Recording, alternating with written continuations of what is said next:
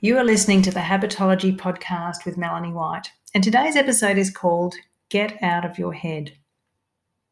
If you're an introverted entrepreneur, if you're working from home running your own business, then chances are you're somebody that gets stuck in your head a lot.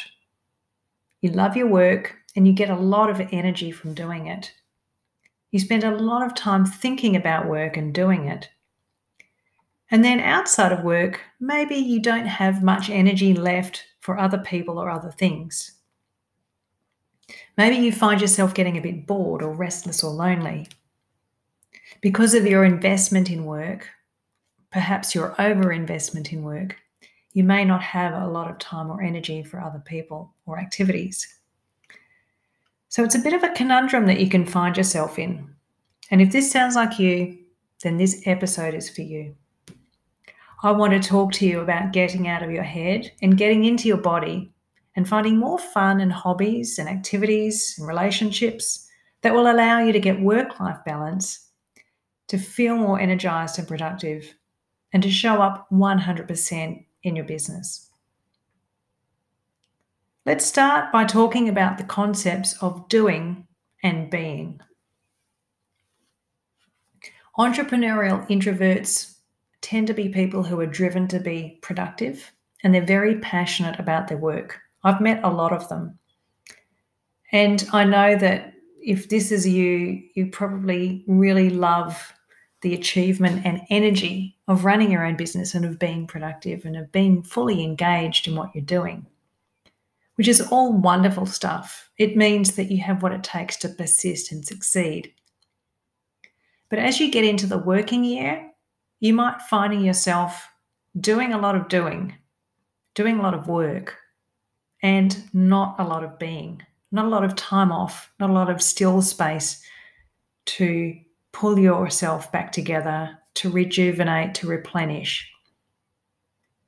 And so I really want to talk about the difference between doing and being, just so that you're clear on what they are and why you need a balance of both of them. Doing is when you're completing tasks. That could be project work, could be working with clients, could be planning, could be creating content, and it's the minutiae of life. It's all of the things that you do on a day-to-day basis to keep your business and your life ticking along. And that list is long if you think about it. You've got to cook, clean, dress yourself, shower, groom, maintain your house, interact with people that you live with, and then you've got to do all of the things in your business. It's not like showing up for work where somebody else has set the agenda and you just show up and do a job and go home again. In a business, you're everything. You're doing the finances, the marketing, the sales, the development of content, keeping in contact with your clients, plus doing the work. Only about half of your time or a little bit more is spent actually servicing client. The rest is keeping the machinations of your business going. So the doing work involved in running a business is huge, and especially for an entrepreneurial introvert. In contrast to that, being is when you sit still. You feel a sense of gratitude, you feel calm, you feel relaxed, at ease. You're able to let your mind wander and not think about work and your to-do list. Being is also when you're in flow, fully engaged in a relaxing activity that frees your mind and frees your soul. Maybe you notice that even as I describe those two different states of doing and being, you can hear the difference in energy between them. Doing stuff tends to be more on the busy, hectic, or even frenetic side. It's go, go, go. It's driven. The being stuff tends to be peaceful, calm, and relaxed. It's a totally different energy. It's about letting go. Because of the disparity between these two different states, it's easy to see how it can be really difficult to transition from one to the other, but also why it's important that you do so. You definitely need to be doing stuff, but you need to spend as much time being so that you get that work-life balance. It can be really hard to switch off, and I think that's one of the challenges for us entrepreneurial introverts. And maybe if you've ever done a triathlon or you know about triathlons, you've probably heard that the hardest part is not so much those individual legs of the triathlon, not the run or the swim or the bike, but it's transitioning between those things that's the challenge. And this is exactly the same concept. It can be really hard to switch off from work and to relax and let go without thinking about work. And then after a couple of days off or a holiday, it can be equally challenging to wind back up and get back into work mode.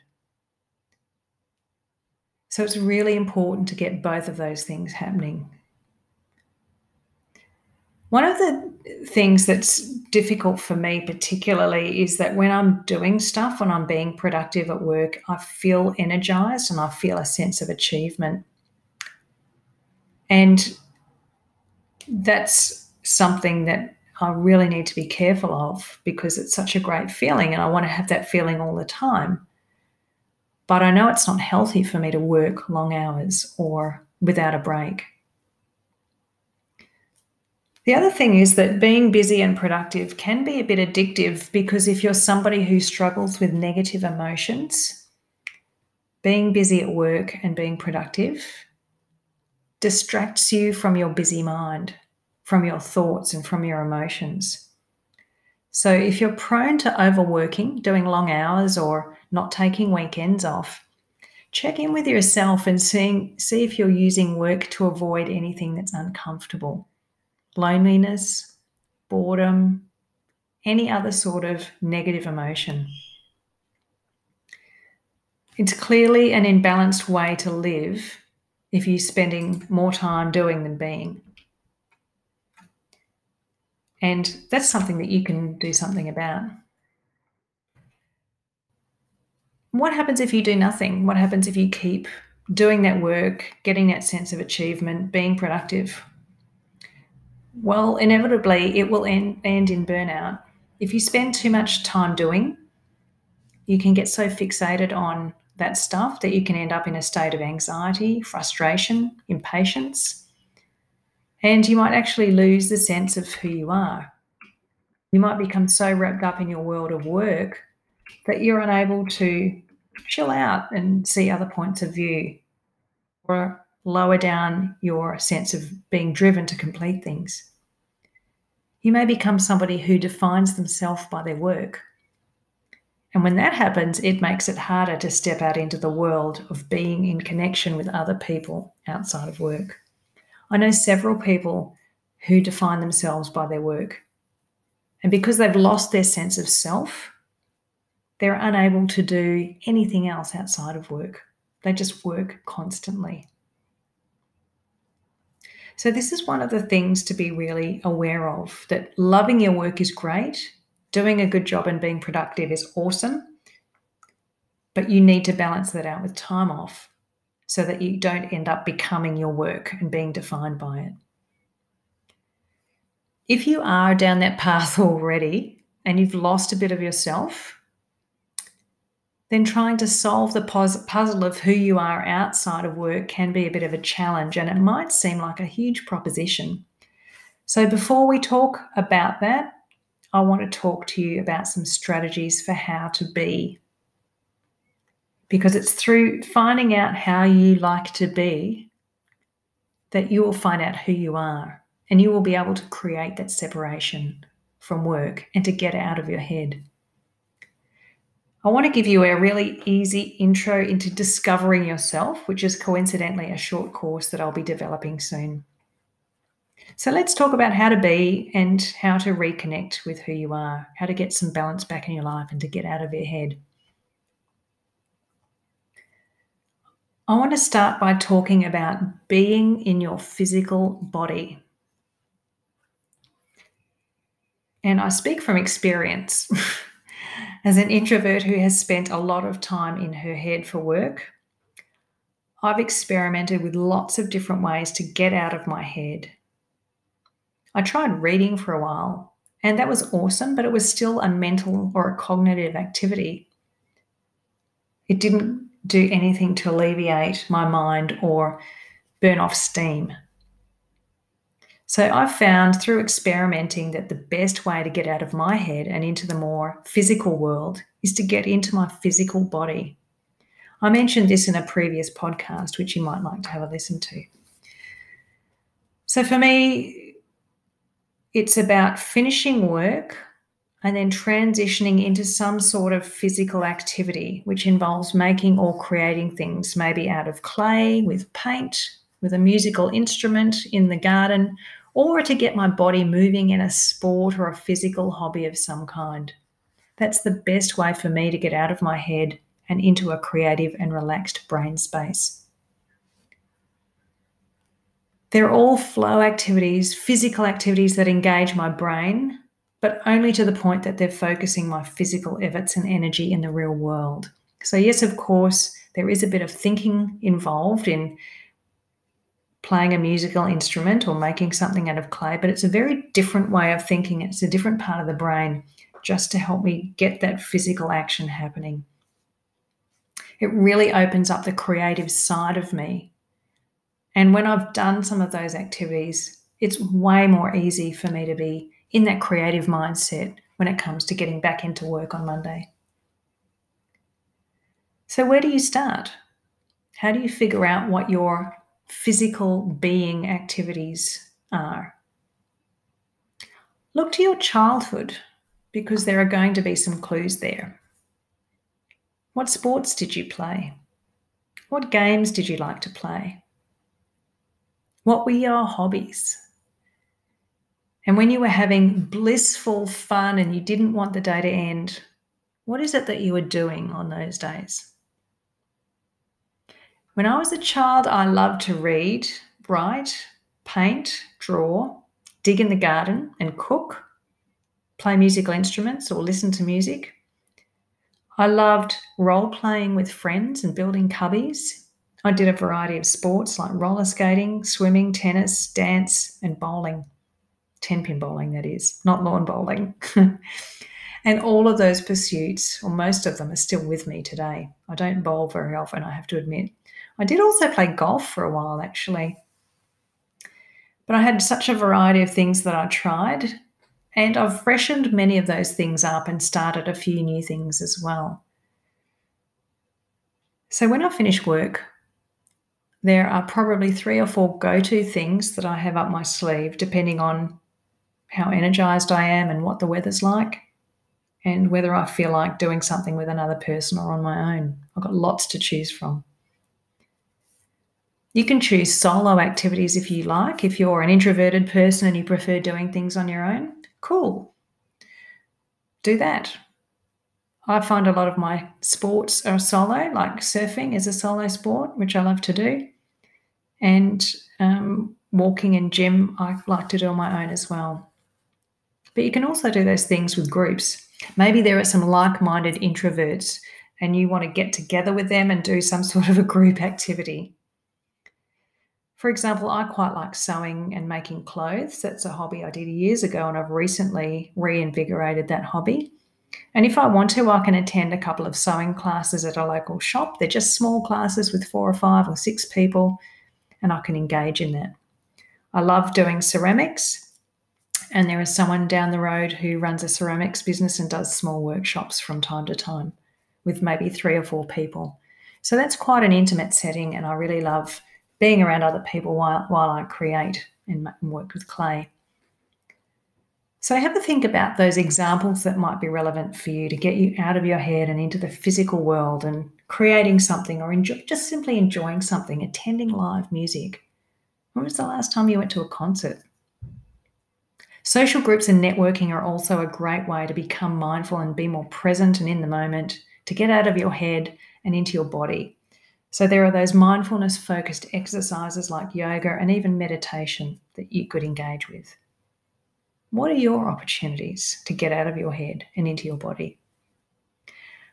I suggest that you write down your top 2 that come to mind now and schedule a session of each one. That way it will definitely happen. Reconnect with that activity that you've chosen and see how you feel about it, how engaging it is. Notice what it's like to be in your body instead of in your head. Watch to see if your mind wanders and if you're truly able to bring all of your attention and focus to that activity. Decide if you'd like to do more of it and schedule the next session, or otherwise, let it go and try something else. The goal is for you to identify a physical activity of some sort that helps you to put everything else to the side and become totally absorbed. The second thing I want to mention today, as part of discovering who you are and getting out of your head and letting the work and the business stuff go for a while so you can rejuvenate, is cultivating relationships. And sure, I know, as an introvert who's busy and running a business, maybe you don't feel like socializing. You might prefer to sit in your little introvert cave and do your thing, which is fine. But you also know that deep down that doesn't tick the box for social connection and engagement. And if you don't do any of that sort of stuff, if you don't build any relationships around you, you might find yourself feeling lonely, disconnected, or isolated. You can definitely get connection via relationships through some of the hobbies that you engage in. But I'm talking also about having conversations with people. When I moved from Perth to New South Wales 13 years ago, I found myself in the situation of being on my own with just my husband. I had left behind lifelong friendships, my family, I'd changed my career, and I was moving out of an office with the 40 staff that I'd employed and into a business that I built on my own, working from home, in a place where I knew nobody. It was a huge shift. It was then that it became really clear to me that the challenge with building relationships is that they take time and commitment, especially as you get older. There's a lot in maintaining relationships, and you only want to really invest in those that are positive and uplifting and where you're both getting something out of that relationship. Relationships confer a lot of responsibility. Some of them energize you and some of them drain you. So all that being said, even if you haven't moved to the middle of nowhere where you know nobody like I did, I highly recommend that you do an inventory of your relationships to work out where you want to invest your precious limited time so that you can feel connected without any pressure or overwhelm. I've managed this really well on 2 levels, or in 2 ways, I guess you could say. Firstly, I get enough daily social interaction to meet my needs for connection and to make a clean break from work, to get out of my head, by going into the world regularly to shops, local cafes, to do hobbies or go on walks. And I bump into people and I have conversations with those people in those situations. These are just people that I see every time I go for a walk. There'll be certain people, or I go to a certain shop and there are people working there. It doesn't have to be a big conversation, but it's enough of a chat that allows me to feel connected without any obligation or pressure. So as an introvert who has a lot on their plate, I really like that kind of interaction. It ticks a lot of boxes for me. Secondly, I've really gone through all of the relationships that I have available to me, and I've identified a handful of people who are truly my people, and they energize me. We have a real chemistry. Some of them are family members and some of them are friends. And so what I've done is I've scheduled monthly or fortnightly calls, roughly that kind of schedule, with those few people so that I can have deeper and purposeful conversations. There's probably 4 or 5 of those people, and by scheduling that time to catch up, it definitely happens, and we come there with a purpose. So it might sound a little bit structured for some of you, but this really works well for me, mainly because it makes sure it gets done. We definitely connect. We don't suddenly realize that a year has passed before we've spoken. So that combination of the light interactions and the dedicated, deeper conversations works really well for me as a great way to stay connected and maintain relationships outside of work without too much additional commitment or expectation. It provides me with a perfect break from work and gives me other things to put into my brain, to put into my head, so that I'm not in my head all of the time thinking about my work or my worries. As a business owner, I find also that external conversations outside of work offer so many valuable benefits apart from just the connection. I get a lot of fresh ideas for content creation. In fact, I probably couldn't have created this podcast if it wasn't for 2 conversations that I've had in the last week on the topic of introverts in business and getting out of their heads and defining themselves purely by their work. That's what sparked this idea. I also get to engage in uplifting and more meaningful conversations that don't revolve around work, but revolve around life perspectives and values and real-world issues. And I get different perspectives and insights that help me to shape my beliefs. Outside conversations, non-work conversations, that is, are vital for offering a fresh injection of real-world stuff. And none of those things are available in your solo introvert cave, let me just say. So I've talked about hobbies or activities, and I've talked about relationships.